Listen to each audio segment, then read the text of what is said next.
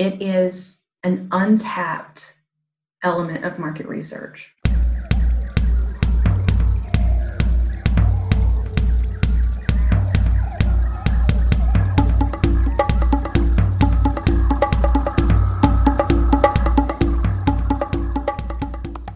Welcome back to the Wild Business Growth Podcast. This is your place to hear from a new entrepreneur or innovator every single Wednesday morning who's turning wild ideas into wild growth. I'm your host, Max Brandstetter, founder and podcast producer at Max Podcasting, and you can email me at max@maxpodcasting.com to help bring your podcast to life and use it as a business building tool. This is episode 100 plus 14 plus 1, and today's guest is Christina Kevin Garnett. She is not Kevin Garnett. She is an amazing social media strategist, social listening expert, digital marketing extraordinaire, and she's spoken at Inbound and some of the other top conferences out there. She has an amazing ability to take in what is going on in the world, what is going on in the offline world, the online world, and translate what it means for you, for your brand, for your personal brands on social media, and how to truly understand, get to know your audience online, and help your business in that route. Also, she is a fellow space nerd, so, blast off. All right, it is Christina G. Let's get into it. Enjoy the show. Alrighty, we are here with that Christina G, Christina Garnett, the amazing, what should we call you? No, I'm just kidding. The amazing Swiss Army knife of digital social listening, all things in that space. Christina, thanks for joining. How are you doing today? I'm doing well. Thank you so much for having me. Of course. Well, thank you for coming on. Excited to dig into some of your specialties, things that you just consistently knock out of the park and are exhibited on Twitter and a lot of the internet sphere. Before we get into that, your background, I've heard you describe it before as weird. Yes. Why do you have a weird background? It's one of those things where you wind up getting to your destination, but when you look back, it's just a windy road. I was an English major in college and then got into teaching, but was offered a math position and kind of fell in love with that and was teaching math for 5 years. And then met my husband, got married, got pregnant, did the whole stay-at-home mom thing for a while and had to essentially reinvent myself and try to figure out, okay, now I'm actually an adult. What do I do? And my husband, 2 weeks into us dating, had said that I should go into marketing because I would fix things, as he would put it. I'm a deconstructionist at heart. One of the classes I had to take in college was breaking down what kind of, almost like critique style theory that what box you went into. And at the time I was offended by the whole concept. I was like, I don't fit in a box. I'm unique. I'm different. Sure enough, I fit right into the deconstructionist box. You fit into the box that is taking apart boxes. Yes. And we'll tell you how to rebuild it better. So did that, was working for an art museum, and they had a social presence, but it was nominal at best. And no one on staff really wanted to jump into it. So myself and another teammate, she really liked Instagram. So she wanted to take Instagram, and I was like, I'll take Twitter and Facebook and see what happens. And essentially jumped in and taught myself, seeing what works, what doesn't work, what was really resonating with their audience, what were other, and just naturally observing how people behave. I find that it's not the features for social platforms. That's not what makes them evolve. It's how users use it. It's how users talk on that platform. It's that user culture that's created over time. Once you figure out what that user culture is, that's how you're able to dive in and determine what's going to work best and which platform is best for you. And then found HubSpot Academy. So I was actually able to get some proper education, not just observational, and just fell in love and essentially married the math teacher in me and the English major in me. I love analytics. I love data with my entire soul. I love social listening. I love but I also love the creative side where you're able to really embrace and see what's going to make you stop scrolling, what's going to make you pay attention, what's going to make you stay. And so, very weird, very windy road to get here, but it makes sense in what I do on the daily now. So you married those two parts of you. How does your husband fit into that marriage picture then? He's a graphic designer, so he has the creative skill set that I don't have. Like I couldn't, like I can make things in Photoshop and I can optimize things and make them look prettier. But if you had me sit down and, like, he has an MFA in illustration, and so he's able to actually create art. I cannot. I can acknowledge it. I can recognize it in a heartbeat, but You can deconstruct it. I can deconstruct it. But I wouldn't call myself, like, there's the conversation of content creators around our industry, and social as a whole. And I've always tried to. I've never really seen myself as a creator. I've always seen myself as a consumer and as someone who is there to take something and figure out how it can be better, or strategize how it's most apt, like where would it perform best and how can it be distributed better. But I think of people who, like, are actual creators, who are creating these videos and who are making these logos and graphics, and I see them as so much better than I am in some capacity, because that ability to, like, literally create from nothing, I don't see myself as having that skill set, and my husband and other people that I consider creators definitely do. Well, I think you're incredibly humble about it because you definitely have tons of creativity flowing out. And I think it's really interesting that you brought up the consumer piece, because if you look back at your weird, wavy, winding, wacky, inflatable tube band career, you went from teaching and working at an art museum, kind of working face to face with consumers or your clients, if you will, even if they're students, to going the online route. And now, as the world gets more and more this way, really you're talking about consumers on the other end of a social media platform or a certain online medium there. How's that transition been for you? It's actually been smoother than you would think it would be. As a teacher, a lot of the positions I was given were, and this is going to sound horrible, but it's true. As a math teacher, I was given the kids that no one wanted, and that sounds horrible, but that's what happened. Everyone wants the straight A kids. Everyone wants the honors kids who there's not going to be a ton of questions. You're just going to get the kids who you don't have to worry about them doing their homework. They're just going to do it. They're just going to excel. And however you package it for them, they're going to get it done. Versus the kids who are going to struggle. They might have learning differences, or they might need to be taught in a specific way. One of the places that I worked at was a school that was specifically for students with learning differences, specifically like dyslexia, dyspraxia, a couple that had Asperger's. And we had smaller group setting. A lot of the classes I taught were about 5 to 6 students. And we had a method called the Orton-Gillingham method. And it was a way of teaching, specialized teaching to different learning styles, but also making sure that they're able to understand it. And I find that that is such a core piece of what today's content marketers need to do, whether they realize it or not. Personalizing content so that it's not consumed the way, not necessarily consumed the way you want it to be consumed, but the way that it needs to be consumed by your audience specifically. So is a video better than static? Is text better than that? If you do a video, it needs to be accessible, so you need to make sure there's captions.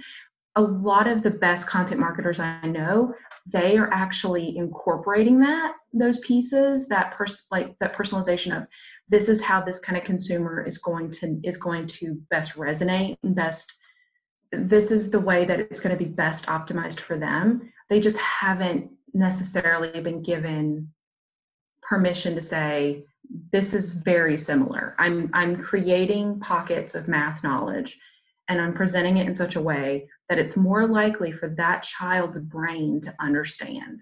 And then as an older adult, and now as a marketer, I'm doing the exact same thing, but I'm not necessarily doing it for students. I'm doing it for whatever the target audience is for a brand. That's crazy to think about. You are not going to believe this. My girlfriend Dana is a teacher Mm-hmm. and teaches a lot of students, not unlike the students you described. And she actually specializes in OG, as she calls it. So Yay! literally, I didn't think I'd ever hear that on a I podcast love anywhere that. outside I of love talking to Orange Dana, but Dillingham. that's so funny. What are the odds? OG is Mm-hmm. just it's just taken over. But it is so cool that it translated across very different industries like that, but it's a very similar thing that you're doing, and it was a key learning for you. Before we move on, I want to hit on one out of this world transition. You spent some time in a program at NASA. Yes. How was that experience? So, out of this world, puns abound. Yeah. I was making sure you got that. Yeah, the NASA social program, for those who don't know, is it's kind of an influencer program specifically with NASA. You're able to apply and attend launches, and you get behind the scenes tours. You get to go to news briefings for an up and coming launch. They have it. The one I went to was in Florida, but they have it at different stations across the country. So if there's a specific location near you, but it is one of the best audience engagement campaigns and programs I've ever seen, like of any brand. The NASA social team is probably my favorite when it comes to taking something that could really be esoteric. Like they could easily create content that makes you feel like an idiot. It's NASA, but they don't. They know how to create suspense. They know how to create hype. They know how to make you feel like you're there. They make space feel attainable. They make it feel approachable to anyone. And they don't just, the thing that I loved about it too was that though I was on the CRS 18 launch, the one that is probably most well known for taking Nickelodeon slime up to the International Space Station. Oh, of course. And the what was so great though is that there was a mixture of people in my program. It's not simply, hey, so and so has over 50,000 followers. They'll have good reach. We should have them come. It is a mixture of people who are principals who are gonna share their learnings with their students and with their neighborhood. It's people who are journalists for independent newspapers who want to share this out with their listeners. It's people who have STEM programs for children. It's influencers. But it's such a core embrace people who love NASA for NASA that you know that if they chose you, that it isn't necessarily because of one specific metric. It's because they know this will be special for you. They know that you have a specific way you can share this with your audience, whatever that audience is. And so you get to meet the NASA social team, and our launch was literally right after the moon landing anniversary. So I don't know if they ever slept between them. I mean, like, bless them. I don't think they did. No way. But just the kindest people I've ever met. It's I want to say it's the Walter Cronkite building, but you get to go to the news briefing area and you get to go in there, and we got to hear from the scientists talking about the experiments and things that they were going to have being sent to the International Space Station. We got to ask them questions. We got to be a part of helping do social listening. So we had like the Ask NASA. We were able to not only like live tweet things as we were going and taking pictures of different things. We were able to drive around to parts that are off limits to non-NASA employees. So we were able to like drive past the SpaceX building and go through there and see the launch pad that was going to be used for hours. And then we got to go to one of the locations where the staff get to watch the launch and got to share that with our audiences too. So please apply. I don't care how many times you have to do it, but like, please apply. It's such an amazing community. Everyone is so kind. Everyone is so hyped and excited to be there. And everyone realizes how special it is. You know, when you go to like a Marvel movie and it's like the day that it opens and you feel like you're there with your family because you know that this character means as much to you as it does to them. That's how it felt at NASA Social. Like it's Wow. like these are my space family. Like these are my space nerds. Yeah. These are my people. I definitely recommend it. Well, it sounds like, I mean, it really is an out of this world experience. I mean, whether you call it stellar or cosmic, or we could just go all day with this, but it's really cool that you got to experience that. And it is hard to conceive of taking something as vast and infinitely expansive as the universe and not dumbing it down, but making it concise and like fluent enough to talk about it on social media and have consistent content and conversations and engagement. And it's just a mind-blowing thing. So that's really cool you got to experience that. So as you alluded to, let's get to social listening. And so this is for all you social listeners out there. I couldn't resist. In your own words, what's your definition of social listening? Using strategic keywords and mentions to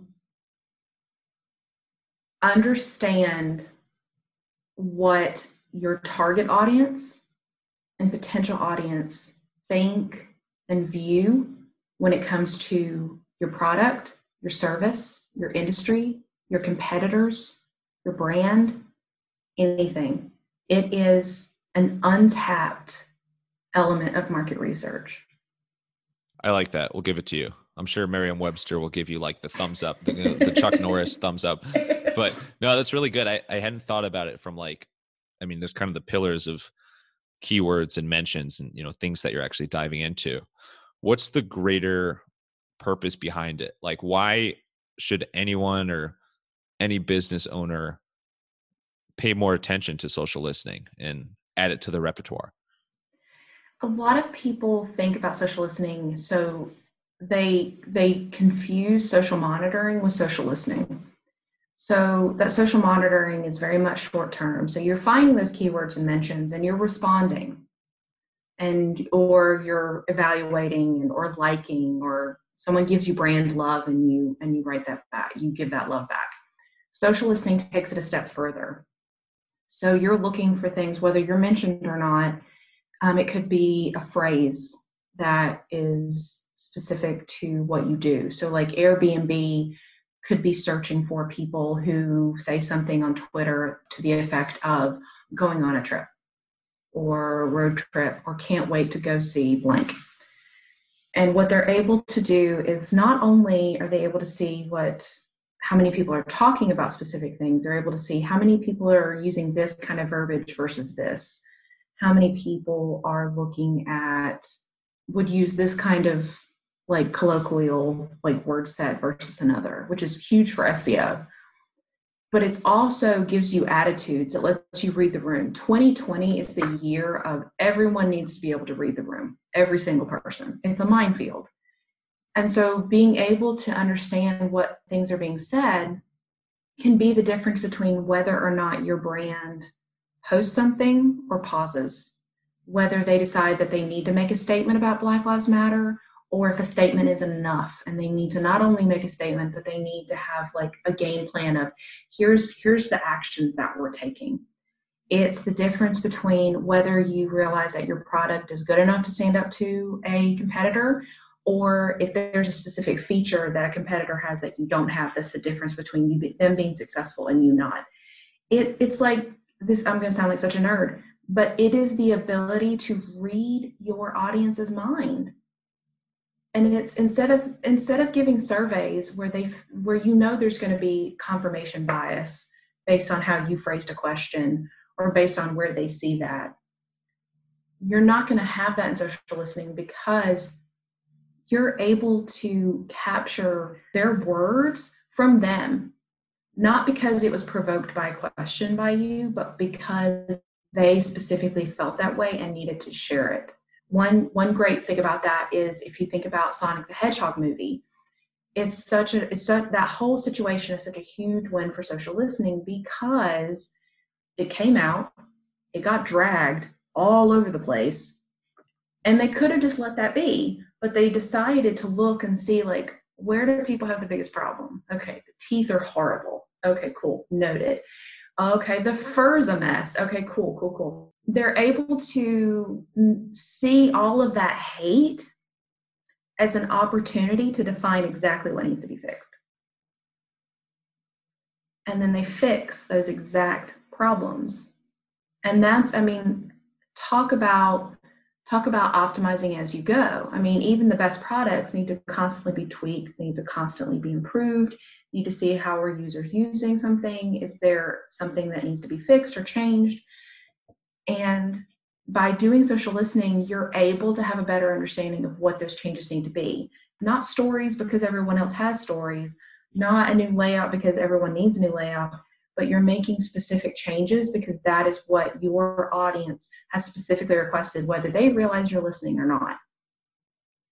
And I feel like that's where the real difference is made, is when you actually take things into consideration and actually make those changes. I got to chuckle a little bit because 2020 has been so like off the charts nuts that you described it as it's a minefield. And my first thought was, well, that's putting it lightly. Yeah. This has taken a really interesting turn because when we started this interview, I did not expect to get into mind reading. And now I am all about mind reading. How do you read your consumers' minds? It starts with empathy, and it's the one thing that's been missing all year. And maybe it hasn't been missing, maybe we just finally realized it wasn't there for a lot of people and for a lot of brands.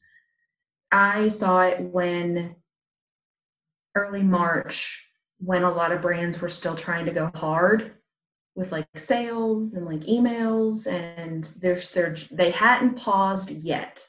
And I was one of those people on Twitter that had been watching COVID in China since January. So I was just like waiting, like just anxiety boosted to pieces, just waiting, knowing it was going to hit. And I know I'm not the only person on Twitter that did that. A lot of us were just like watching. And so to see brands in March still acting like same old, same old.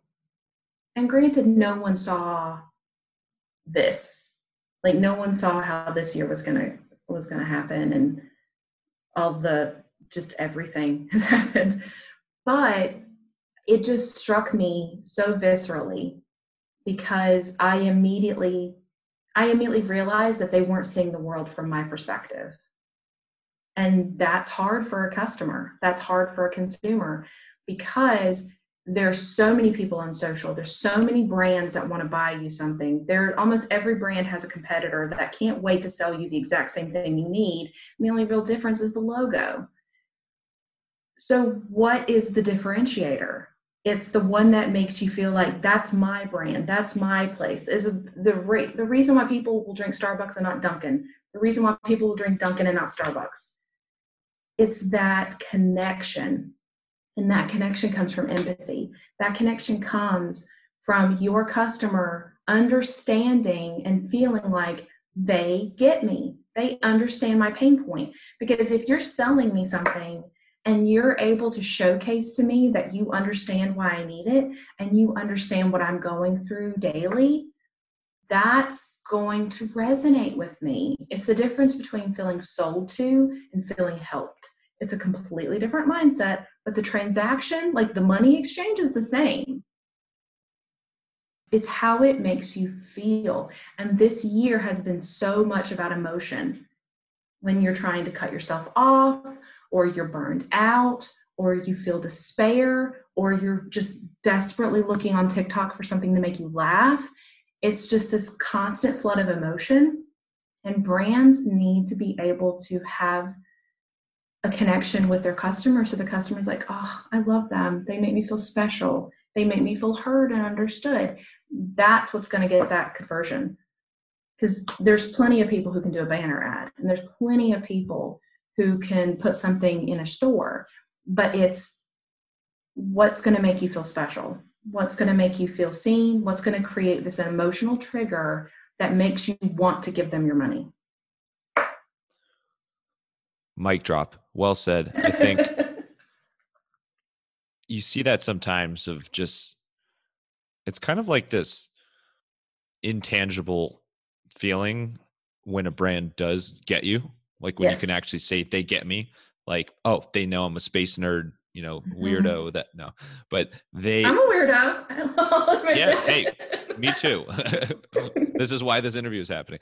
But how do you describe that? Like, how do you think you can break it down from a brand or company's perspective to do things, to take the actions that are necessary for a consumer in their mind to be like, damn, they get me. I think it has to come with understanding that you need to be different and that you need to be true to who you are as a brand as well as to your customers. There's such a need to piggyback off of things that are done successfully by other brands, but that's because it feels like such a genuine shortcut. This worked for them, so I'll just copy paste and we'll be fine. But people underestimate how much content consumers see, and they see patterns. Like, there's a reason why when you're little, one of the first things you're taught is like how to recognize patterns, because when you're little, your brain can figure that out. As adults, we do the same thing. So if I see someone doing something similar, like a similar like execution for a campaign, I may not immediately recognize that, but my subconscious does. I'm gonna understand that I've seen this in some way before. I may not be able to tell you what the brand they're copying is, but I can see it. So it needs to feel special. So one of the best ways to do this, and I've loved this about 2020, is the drive for purpose. The brands and the people who used their voice to help others are the ones that I have been emotionally drawn to this year, more so than ever, because we all feel completely powerless. Like, let's be 100% honest. Like, unless you have a cure in your back pocket, you want to snap your fingers and fix things, and you can't. You can't. But when you see someone that has a larger audience than you, that has a larger digital footprint, and you see them being a force for good or being a voice for someone other, then it feels incredibly powerful. So one example of this would be Chef Jose Andres, one of my favorite humans on Twitter. If he doesn't get the Nobel Prize in my lifetime, I'm going to be so angry I can't put it into words because the man has earned it so many times over. You're going to be knocking at the Nobel Peace Prize door. I am. Be like, hey, I'm a nobody, but let me tell you how to do your job. I'm actually right here. Um, but his whole thing is using food, which is so associated with comfort, and then he's actually giving comfort with it. He's helping restaurateurs. He's helping people that work in restaurants. He's helping low-income areas that are suffering, people who are starving because they don't have anywhere else to go. And here comes this man who has built his entire career around food, and that is the gift he can give others. So anytime I see any content from him, it's an immediate retweet for me. It's an immediate share for me. Because if all I can do is amplify that voice of good, then I feel like that's a tiny piece of power I can take for myself. That I can amplify him and he can help make better days for other people. He can make sure that a child gets to eat today. He's going to make sure that someone gets to laugh, that someone realizes how bad things are. And so the brands who are lost and who are like, that sounds great, Christina, I don't know how to do that. My first recommendation would be, how can you help? How can you make this chaotic hellscape a little bit brighter for just anybody? It can be partnering with a nonprofit. It can be amplifying others who are doing a good job. But that is where I would go, because the one thing that all of us have in common, like literally everybody, we all know that things can be better. And we all want things to be better in our own way. So one emotional connection that you can score with people, that you can actively act on, that you can create content for, is what can your brand do to make things better? In a small way, in a big way? How can you empower your audience to make things better? Anything. That is the one emotional connection I would go for, is this purpose-driven, let's make things better. Let's fix something. Let's make one person's day better. And here's how we do it. That's what I would do. Yeah, it's a really powerful way of looking at it. These themes of helping and empathy keep coming up. And yes, it can be tricky. But no matter how you slice it, if you know a brand is there for you, if you know a brand is there to help, it comes across better than, the flip side of things. So that's from the overall theme and effort standpoint. What about specific tools or tactics that you use? Do you have any go-to favorites when you're in this social listening mindset? I do. I'm a big fan of TalkWalker. I use, for people who don't have a big budget for this, I like TalkWalker alerts. Think of it like Google alerts, but for social. So you're able to go in and you're able to figure out like the keywords they would use, the hashtags they would use. One thing that I would be very mindful of is there are a lot of people who they have this unnecessary connection to hashtags. You have to understand that your audience isn't going to strategically put a hashtag thinking, well, they're going to see it now. You have to think about how they would speak. And so what I always start doing is I make a list of basically almost like content pillars. What are the kind of topics that people would talk about my industry, my brand, my product or service? What are those kind of content pillar topics? What kind of use case would we have here? And then once I have those, then I kind of dive into the verbiage and copy as to like, how would these people speak about this?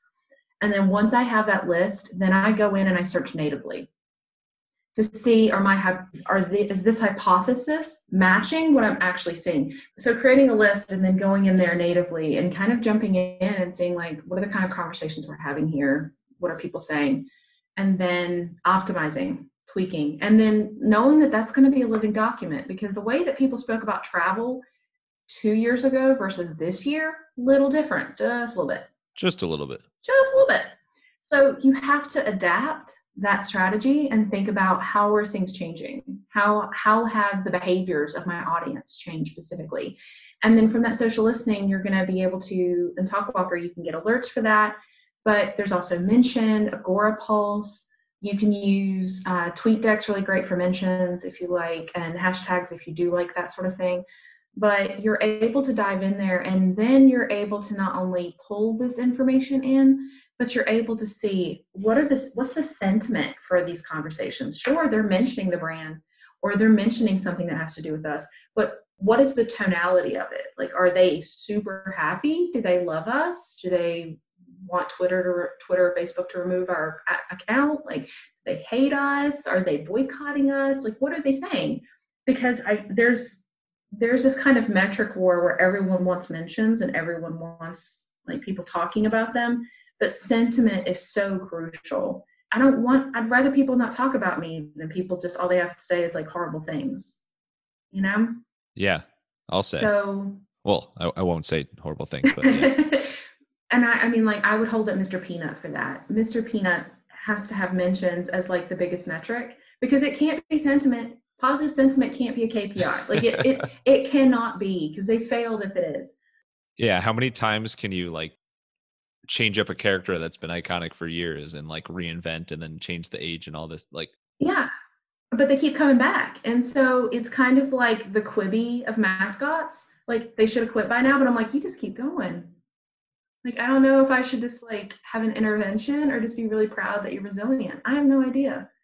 But it's all about, you need to know those KPIs and understand that you're going to have to check on those metrics every now and then too. Like, is the sentiment shifting based on creating a new campaign, or how you decided to react to a hot button issue? A lot more brands and influencers even are realizing that because they have a large following, their followers are like, that's great, but where do you stand here? Because it goes back to that emotional, it's almost like social culture. You need to prove, like, do we share the same values? Because I'm following you and I like your content, but do you believe what I believe? Do you share what I share? Does this anger you as well? Does this make you happy as well? And so I think what we're seeing is that like more and more people are having to decide, like, how is our content performing when it comes down to just more than likes and retweets and shares. It has to come down to more than that. It has to come down to, how did this connect? Are they happy? Did it make them sad? It always comes back to that because that's how you remember things, you know? Right. Yeah. You don't remember a day in the park when you were little because it was the day in the park. You remember that day in the park because of how it made you feel. Did you fall? Did you hurt yourself? Did your parents help you? It wasn't a nice memory. Those things hold because they create an emotional connection. That's why. And that's how brands can stick. Yeah. And in my case at the park, I definitely fell. I literally have a scar in my left eyebrow from falling in the Oh preschool park. It's okay. It was a while ago, but thank you. no. Just a couple years ago. Thank you. But any way you slice it, it's a wonderful thing that there are more and more tools seemingly every year that we as humans, as marketers, as brands can learn things about our customers and fans and get so much more insight and get so much closer to, as you said earlier, reading their minds than previously you would have had to, just, I guess, play with a magic 8 ball. If you are shaking up your 8 ball and it is saying to you, I am a business owner who wants a podcast for my brand, and I know it can do great things from a business building and networking standpoint, but I also know it is not in my best interest to spend every single second and every single fine detail involved in editing the podcast, planning it, and putting it out there, then I'm your guy. You are in the right place. Email me at max@maxpodcasting.com and let's get rolling. Now, let's find out some more about how Christina does all the stuff she does. Let's switch gears a little bit. Let's get to a segment on inspiration and creativity. Mm-hmm. What do you do to stay creative? One of two things. So I write and I consume. There's a really great book by Alan Garnett called The Creative Curve. Oh, yeah. I've seen it like all over LinkedIn. You need to read it. It's so good. I know. I'm trying to get him on. He's fantastic. He's so lovely. He's very kind and brilliant. But the book, one of the major tenets of it is talking about how in order to create, you need to consume.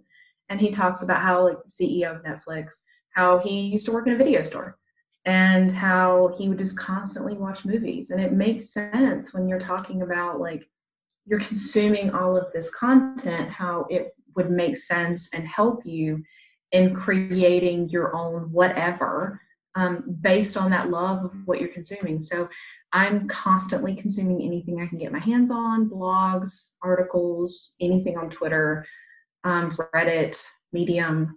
I read voraciously.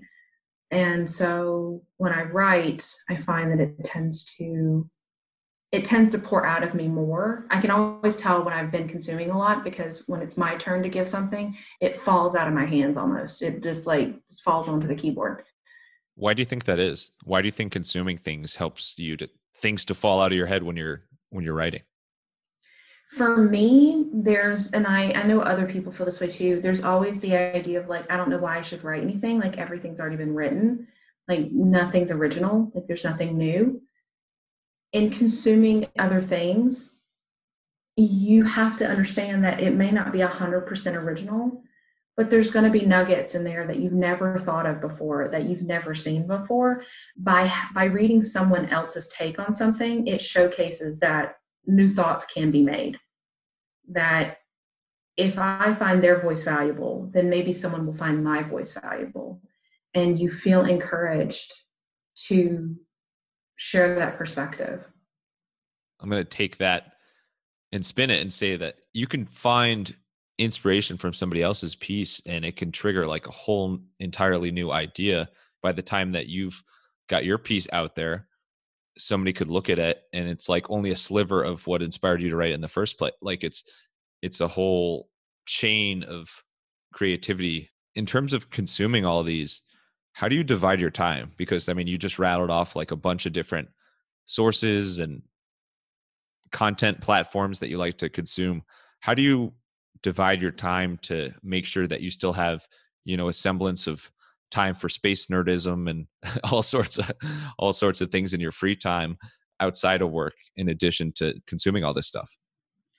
I find that I naturally read things, like I naturally dive in. I try to give myself about 5 minutes an hour to Twitter just to kind of check on things, see what's going on, and then jump back off so I can work.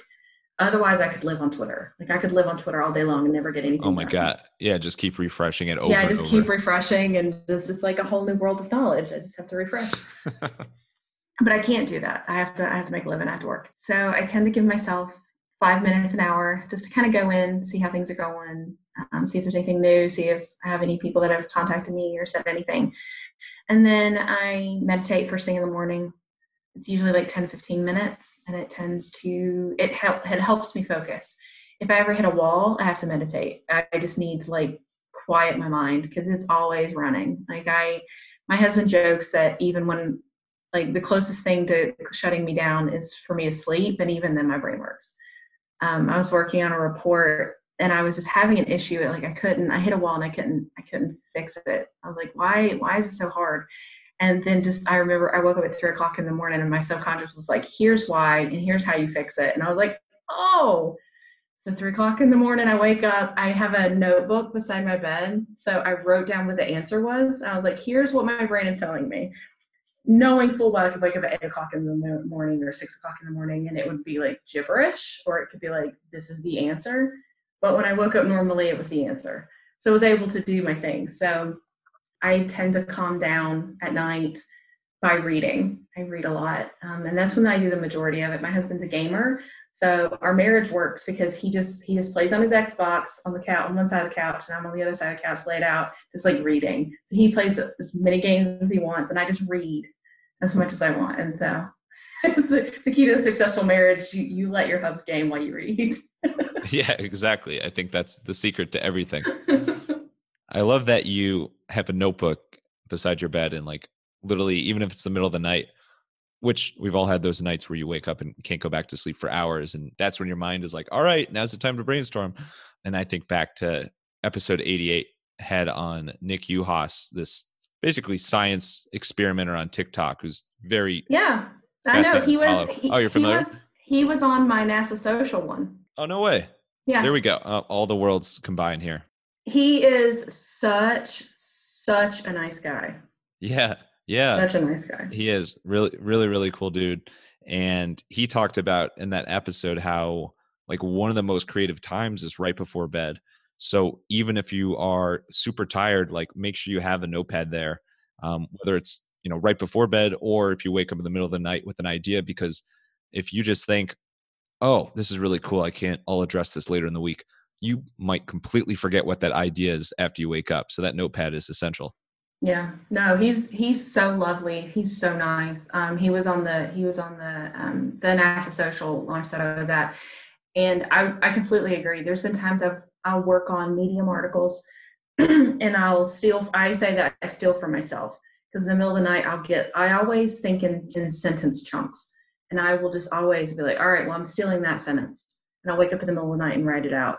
That notebook beside your bed is like the ultimate life hack. We as humans are amazing at remembering random things, but also all too good at forgetting things that we definitely think we will remember. So 100%. It's a great mix there. So let's get to a fan favorite segment called I forget the name. No, I'm just kidding. The Wild Business Shout Out of the Week. The Wild Business Shout Out of the Week. Okay. I know it's extremely impressive. Wild Business Shout Out of the Week. This is where we talk about an ad or a creative marketing campaign that caught our attention. And there's a Nike ad that you described as having something like 4 million hours of edited footage, something like that. It was like 4,000. Yeah. So it was the ad that came out. It's the split screen composite video. It's about 90 seconds. I think it's like 4,000 hours. It's like took the world by storm. Definitely worth praising. I think that there's a lot of conversations that were had because of this piece, a commentary on what was happening in social and what was happening in society and what was happening in sports too, because around the same time period, a lot of the sports that had been planned were being canceled or being delayed. And essentially like the sports industry was essentially put in limbo. It was like, we will see. Everything is TBD. It was masterful, and my gut instinct the first time I saw it was, this is a masterpiece, like an absolute masterpiece of visual and copy messaging, like just married perfectly. So you're able to see the dichotomy of gender, the dichotomy of races, the dichotomy of different sports, but when they all come together with a common purpose and a common message of adversity and resilience and empathy, and just understanding that so much is happening now that it felt, when it came out, it felt like the world, especially the United States, was at a breaking point. And so what it showed us was that sports unifies us. Secondly, the thing that hit me was just how many hours this would take to create. So once kind of the shock and awe of it just being masterfully done, I cannot give it enough kudos. My brain, like my project management brain, kind of took off, and I'm thinking, all right, how many hours do you think it would take to source all of those videos and to be able to realize that they would match up? And then having to determine, once you've sourced the videos, now you have to break down which pieces will work best together. Then you have to determine the timestamps for those so that they'll mesh based on when you want. Then you have to edit them so that they'll be able to do that. Then you have to determine the overall messaging, and you have to make sure that it matches within the time sync of how long you want this to happen. And you have to make sure that the messaging doesn't overlap when there are actual audio clips from the sourced video. And you have to get approvals, and you have to go through legal, and you have to determine distribution and paid and organic. Like, just my head was reeling. And in a moment of seeing all this, my second thought was, there are consumers who don't realize how much work this took. There are people who see this, who scrolled past, or like, this is great, that don't realize the toil of that only people who are in the industry, who are creators, even the people, like I've said previously, like, I couldn't make that. The idea is brilliant. I'm a strategist. So like, I'd like to think I'm smart enough that I could have come up with an idea like that, but I couldn't have made that. And I feel like a lot of conversations about social, especially in marketing, Twitter, has become this understanding of, we are not appreciated for how much work we put in. We're not appreciated for the skill and the professionalism and the knowledge that we have. And that specific video, I think, showcases just, you see the art, that it's art, but you don't see the artistry, if that makes sense. Yeah. Like you walk into a museum and you see something beautiful. You never question how talented the artist must have been to create it. But on social, you do. There's that disconnect. It's making me think, like, next time you go into a museum, what if you could visualize, or just like see, I guess it's the same word as visualize, how long it took each artist to put together each painting, or each sculpture. And same thing can apply in the content marketing world as well. As I'm totally with you. Like, that's 100% something that deserves more praise.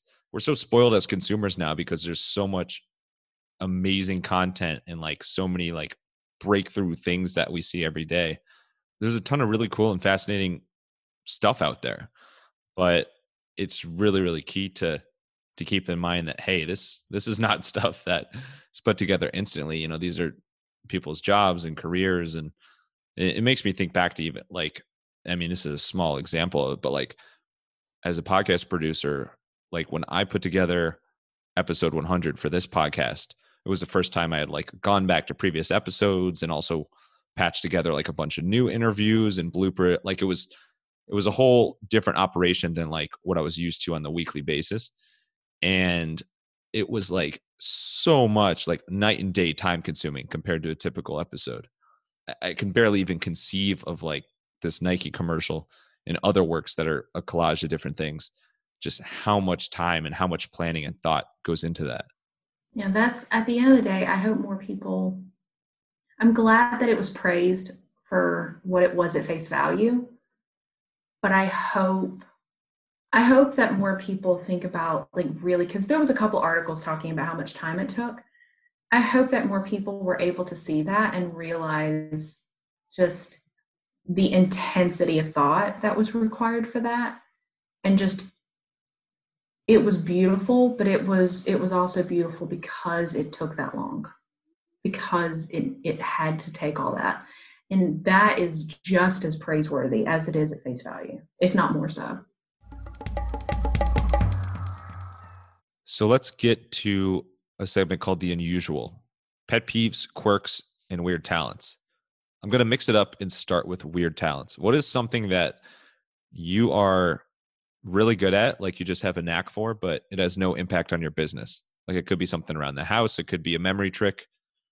I was going to say, before you said it doesn't impact your business, I was going to say I read energy really well, but that impacts my business. Really? Yeah. Oh, you mean like people's like moods and Yeah. vibes?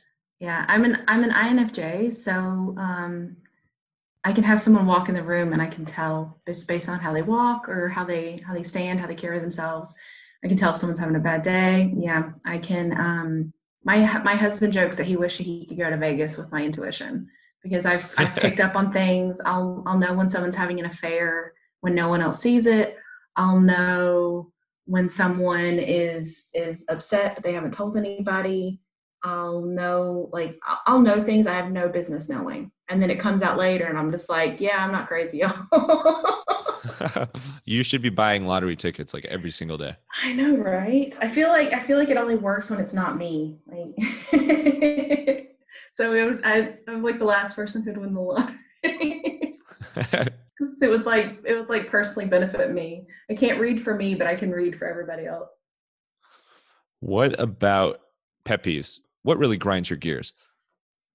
Loud eaters. Yep. And sorry if I sometimes fall in that category.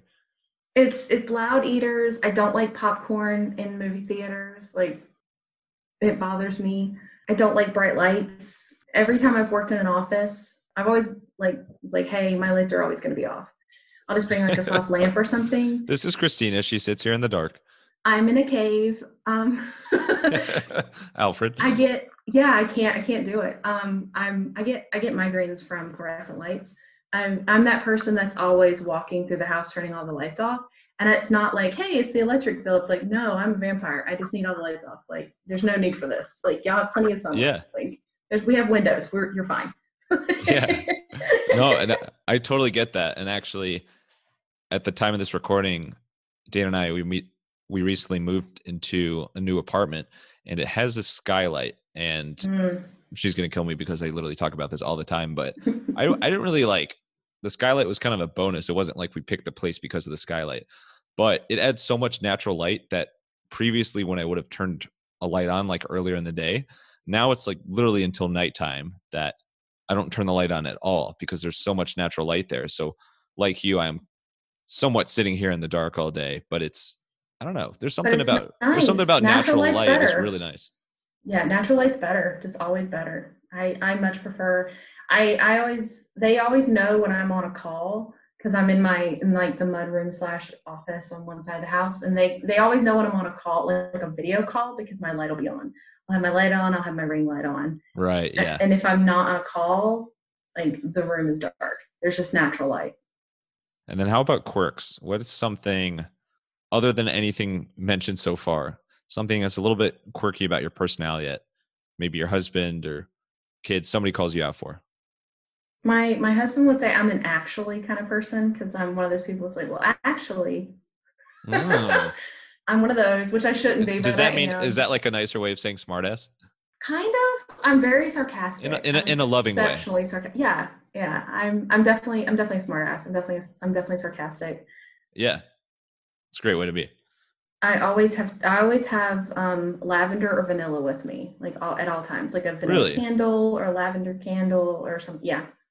And I would say that my musical taste is probably more of like a Gen X than a millennial. I'm a Zennial.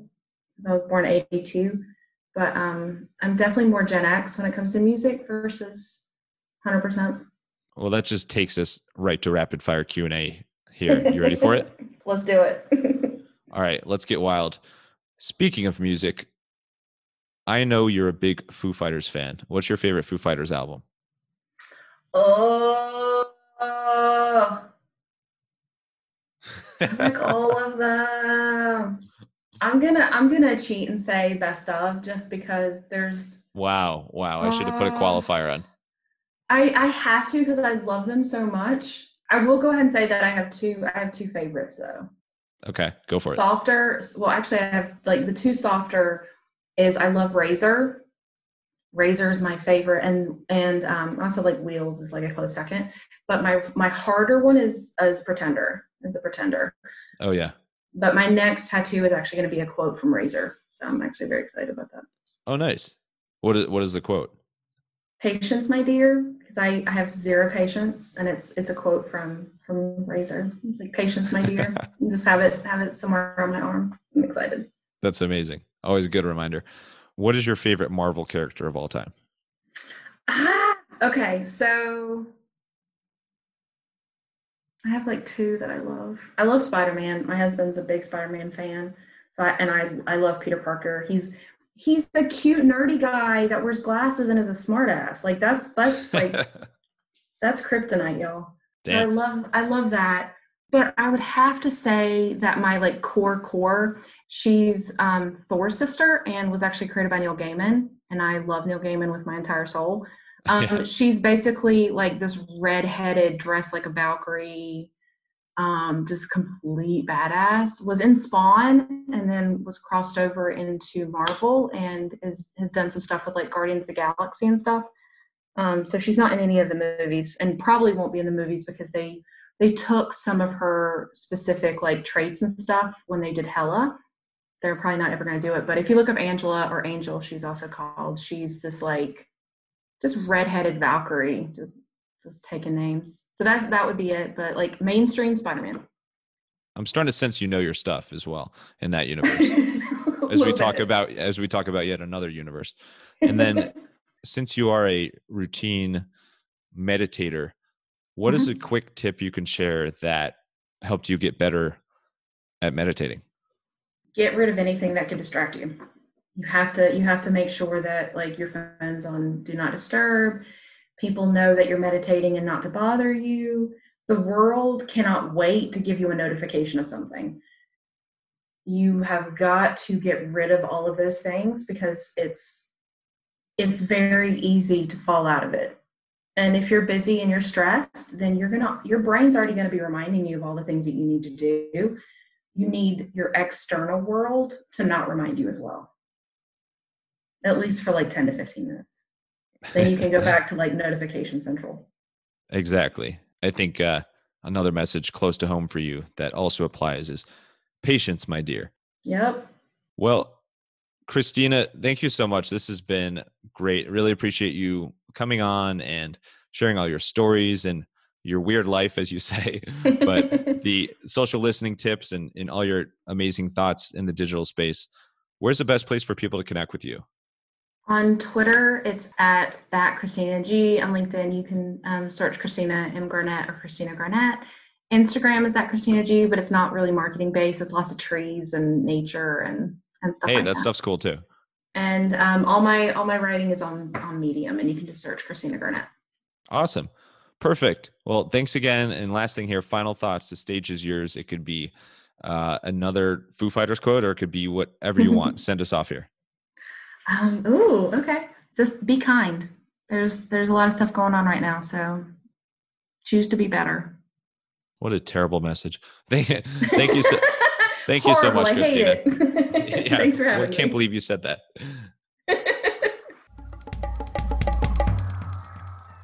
I have never been more offended in my life.